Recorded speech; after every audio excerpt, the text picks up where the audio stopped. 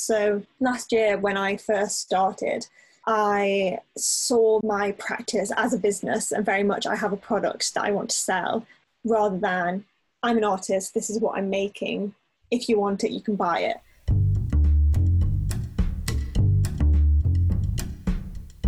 This is Art Is, a podcast for artists where we visualize the future of the art world and the creative industries.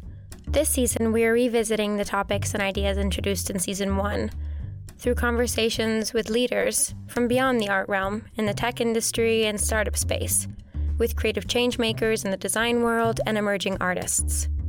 The mission of Art Is has been to encourage emerging artists, students, and early career creatives to seek out possible futures for the art world, one where our creative ambitions and professional needs are met. Part of this mission is recognizing the power and value of our stories and experiences, not only for our own creative and professional growth, but for our collective community development. As artists, we are used to sharing our creative work, but we must learn to be more open with our professional practices as well. This transparency is integral to building a better, more inclusive and supportive art industry. Today I'm speaking with Annabelle Chouchis, sculptor and creative businesswoman based in England. Annabelle brings us inside of her world, sharing her journey from graduating into the pandemic with only an online degree show to starting her own art business selling ceramic vases as a sole trader. She explains how she balances the divide between fine art and design product through branding, tiered pricing, and creative partnerships. Annabelle goes into detail, describing how she uses Instagram to reach influencers in the design and homeware space, and how she has crafted a business model that supports her evolving fine art practice. Annabelle and I actually know each other from our time at Edinburgh College of Art, where we shared a studio space in the sculpture department. I really enjoyed catching up with Annabelle and hearing her journey to becoming a self-employed artist. And I hope you do as well. I also wanted to ask a quick favor. When you have a moment, I would really appreciate you leaving Art Is a rating and review in Apple Podcasts or your pod player of choice. It really helps others find us. I'm Annabelle Chouchis. I was in Isotta's year at Edinburgh. We were both studying sculpture together, and we both graduated into the pandemic last year in 2020. So we were left without a degree show, which for those of you that have studied art at university will know that the degree show is sort of your springboard into your career. It's what you've been working towards for your whole degree. And you have this great exhibition at the end where gallerists will come and look at your work. I mean, the general public will come look at your work. It's great exposure. And it's the best thing about an art degree, really. And we were left without it because of the pandemic. Everyone had to go home and flee their studios. And so we had an online degree show, which, I mean, wasn't great, especially for those studying sculpture. So yeah, that was when everyone went home. We were all in lockdown. And I was used to making big sculptures at university. For my degree show, I was working on 3-meter tall sculptures.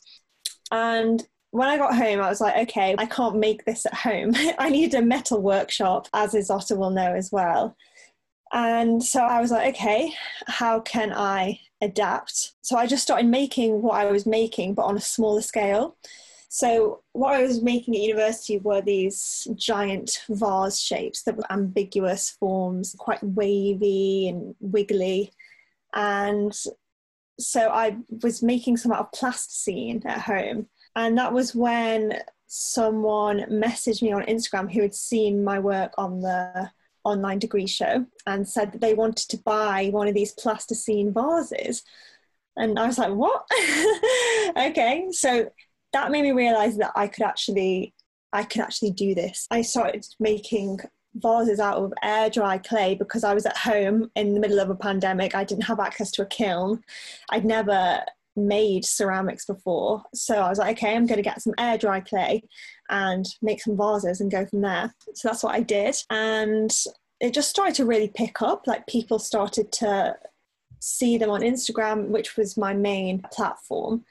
And people started asking to buy them, and it really gained momentum. So I was like, okay, you know what? I'm going to try this. I'm going to put all my effort in to making this an art practice. So I bought a kiln out of the money that I made from selling these air dry vases, and basically spent December January and February learning how to make ceramics and learning all the technical process of kilns, and it was so complicated. I think I learned more then in that 3 months than I did in my whole degree. I felt like I was teaching myself a ceramics degree.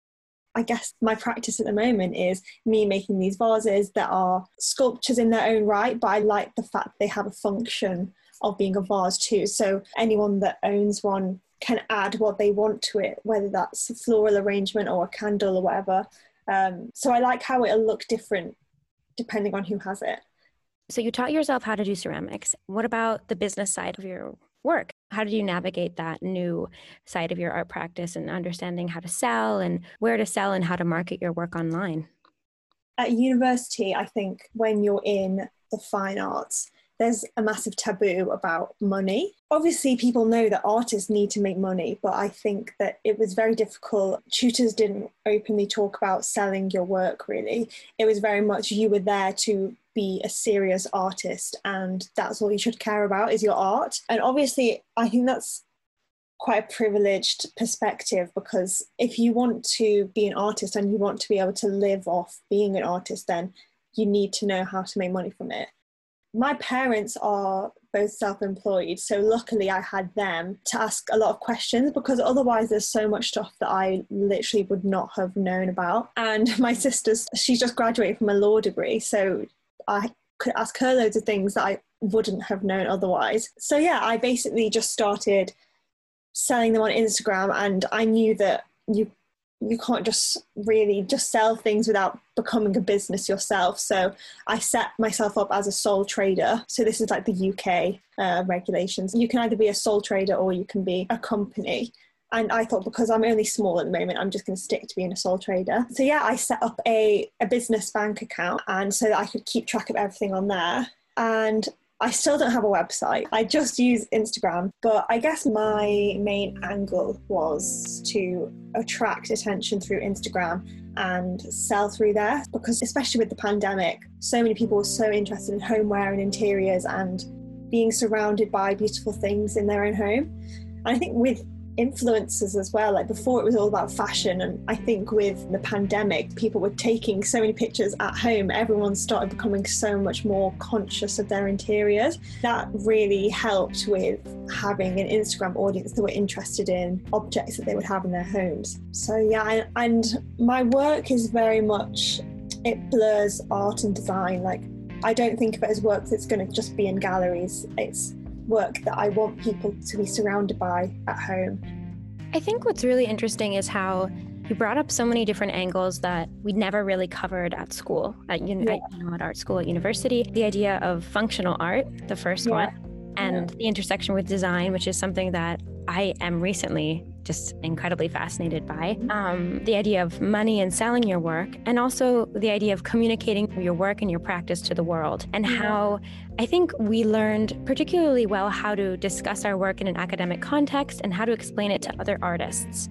But as soon as we had our online degree shows and we were sharing those with our families and our friends and people on the internet, it was really interesting to see how people engaged with the language that we used or the way we explained our work, and how there was a disconnect between the way we thought about explaining it and the way people understood it. And yeah, that's such a good point. I think how you said at university, you learn how to communicate your work with other artists or other people that perhaps are trained in that kind of vocabulary and that kind of way of visual thinking. Whereas most people, myself included, like, I'm so interested in this in-depth research behind people's work, understand how it can really bring about a different view of their work. However, I'm a visual person. My first thought when I see a piece of art is what it looks like, and I can't help that. And a lot of people can't help that.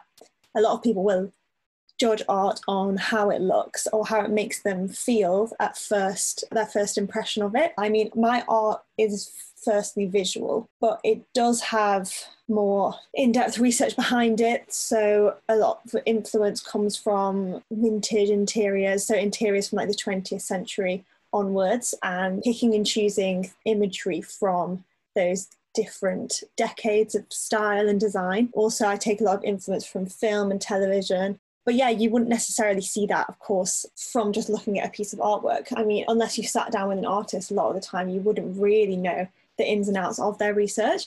So it's important to have both and to work with both. I think Instagram is a really interesting tool because, it's short format. You don't have a lot of words to explain. And I was wondering, how do you think about creating something that's accessible to so many different audiences? And you mentioned influencers. Does that mean that you reach out to them and you share your work with them? Or are you utilizing like hashtags or, hashtags in itself is such a one word you get to use to describe your practice. So what word do you pick? I'm just interested to know more about overcoming those challenges from, a post-academic context. In terms of influencers and hashtags and stuff like that, so on my notes page on my phone, I just have a list of hashtags that I copy and paste onto every post. I guess with hashtags, what I think is, I'll think, if I was looking for something in particular, what would I search on the hashtag feature? So I just have sculptural ceramics, contemporary sculpture, art, clay art, modern sculpture, modern art, abstract sculpture, vase, ceramic vase, homeware.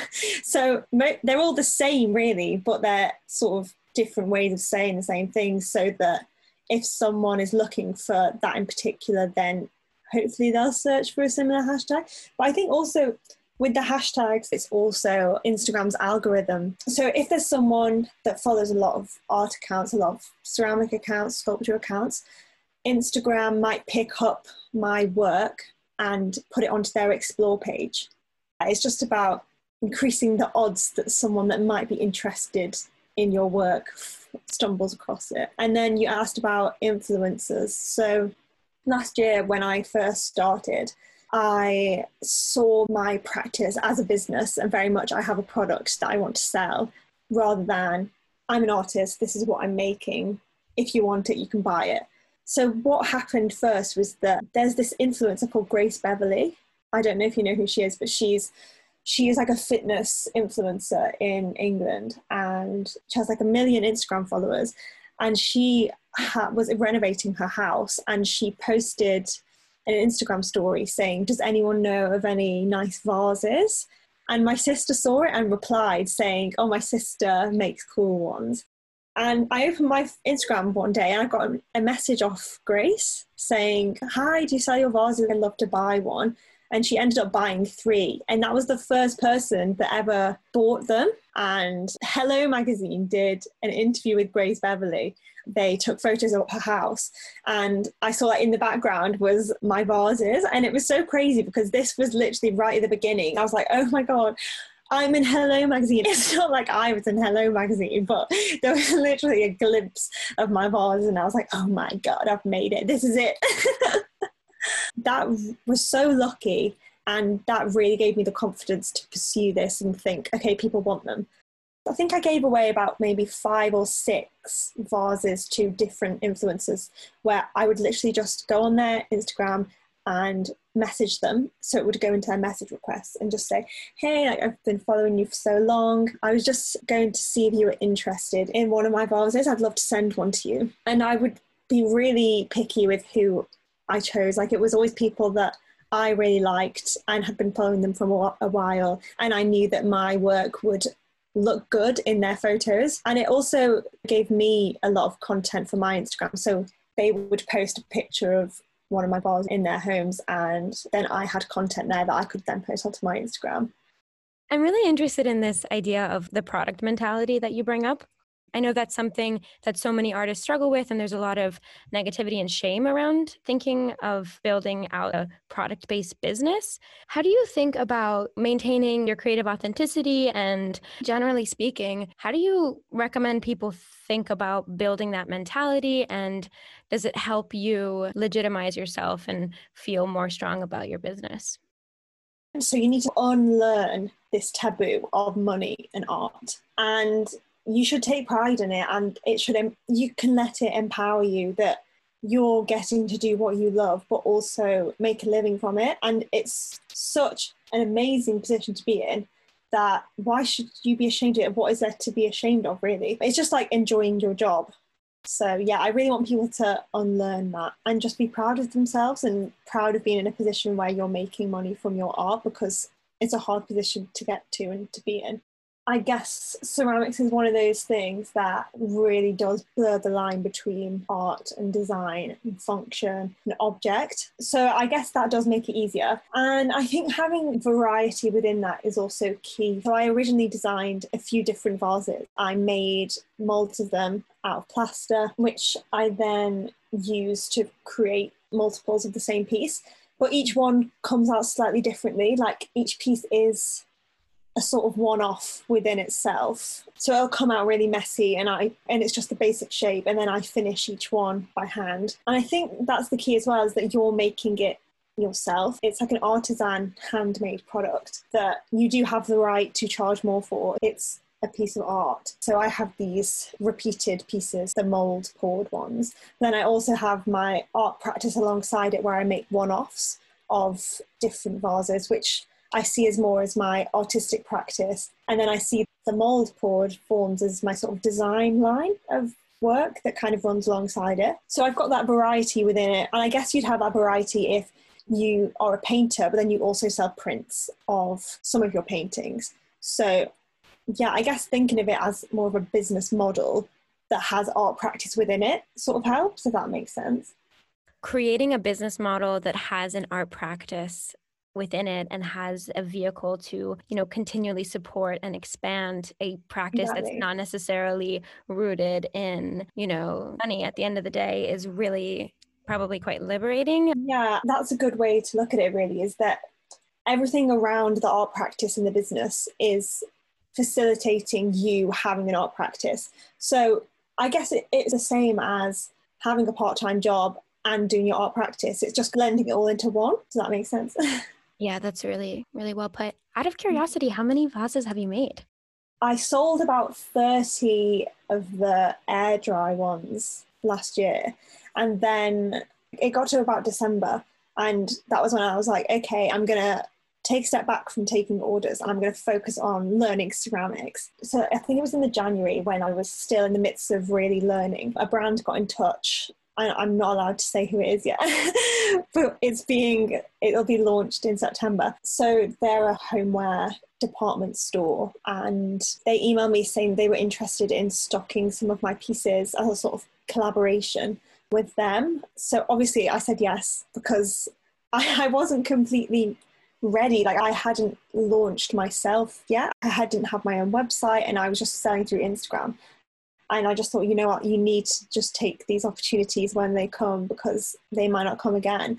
And I knew that I would be ready. So yeah, I just said yes to that. And since then, I've just been learning and practicing and building up my stock for them. So downstairs in my studio, I have 50 vases on the shelves now. And then I've been making sort of one-off pieces as well. I have 2 one-off pieces that are being sold by a gallery. They're an online gallery based in London called Select Work. And also I'm selling a few pieces through Stefan Studio, which they're a shoppable studio based in London as well. And I guess the variety of people that reached out, there's the store, which is more design led, and then there's a gallery as well, which is obviously more fine art led. So it shows that you can make work that appeals to both industries.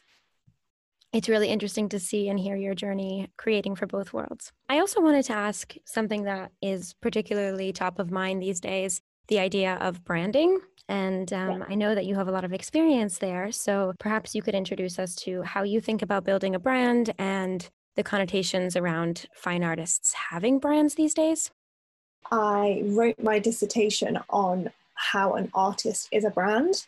And it's interesting because I initially approached the subject in an almost like disdainful way. So from the angle of how all artists are just businesses, like they're not real artists, that thing.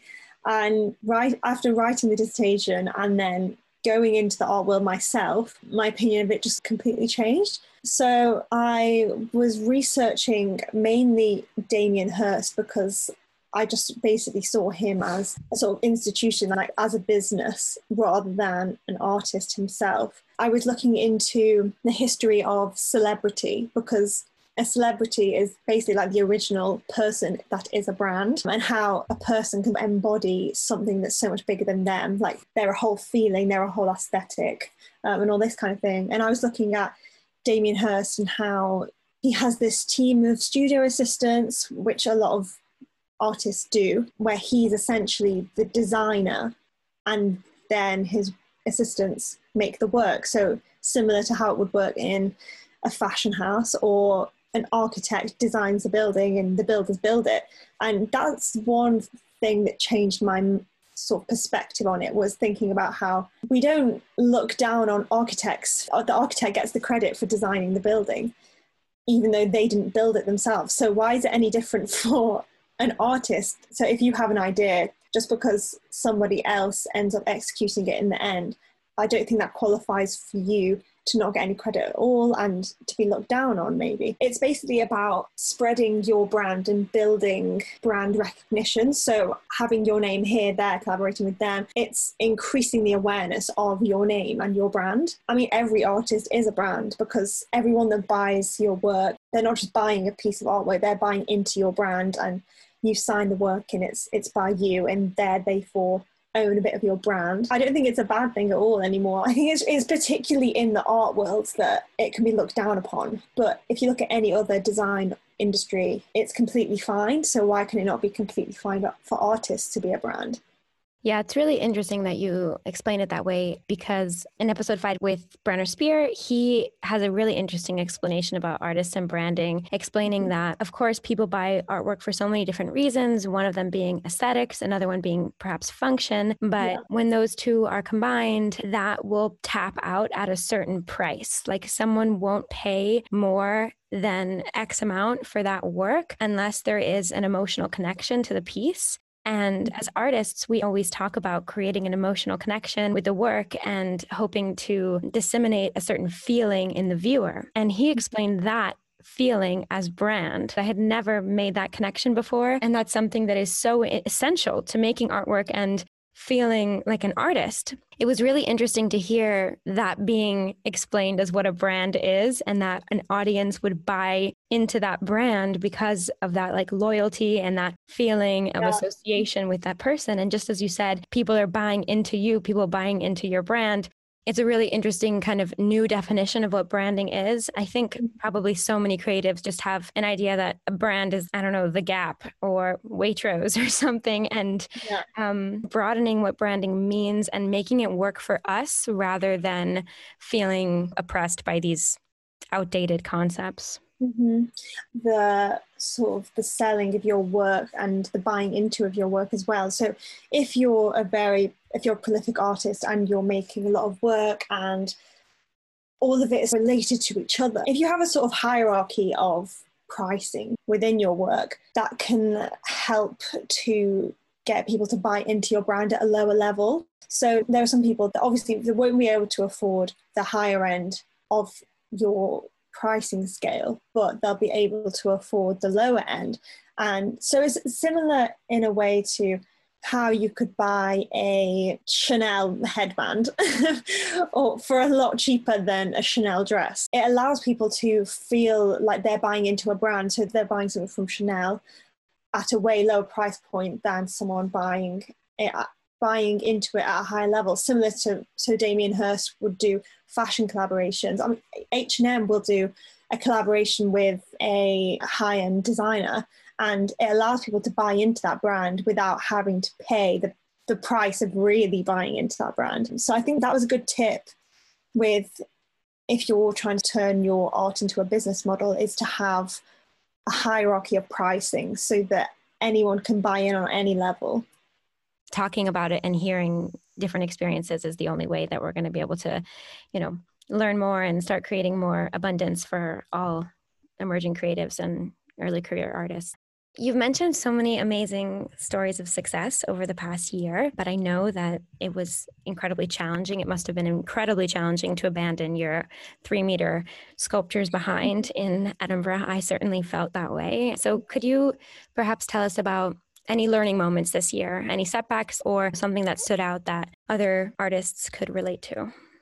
I mean, the obvious one is the end of our university experience and not getting a degree show. But I think in the end, that created a lot of opportunity online, and it really made our year group very resilient. And we got together and we created this alternative institution called Alt-D, where we put on our own online degree show that we were happy with. We got a billboard in Edinburgh with all of our work on it.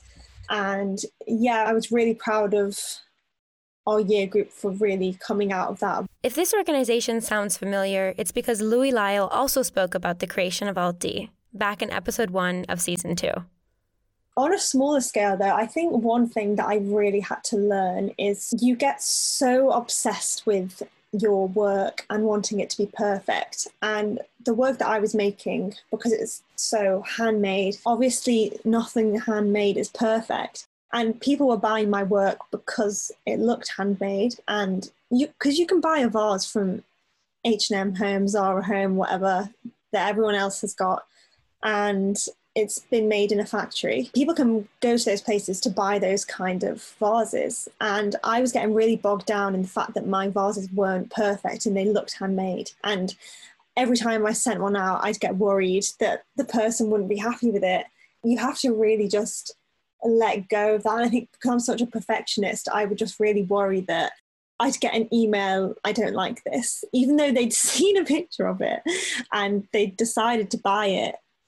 I guess I just needed more self-belief that what I was making was good and that people liked it. So I'm still learning that. But I think learning that being an artist means what you're making isn't a perfect factory-made product. I think that's a really important thing to do, that I'm still on that learning curve at the moment. Yeah, I think that's probably the biggest one that's affected me most. And yeah, I guess the first step, if I can ever afford to hire someone, is hiring someone that does customer service so that you don't have to face, because when you're making it yourself, you're so immersed in it and you take it so personally when something goes wrong. So being able to be an artist where you make the artwork and then you just send it out and don't have to worry about the perception of it, that'd be a great place to be in.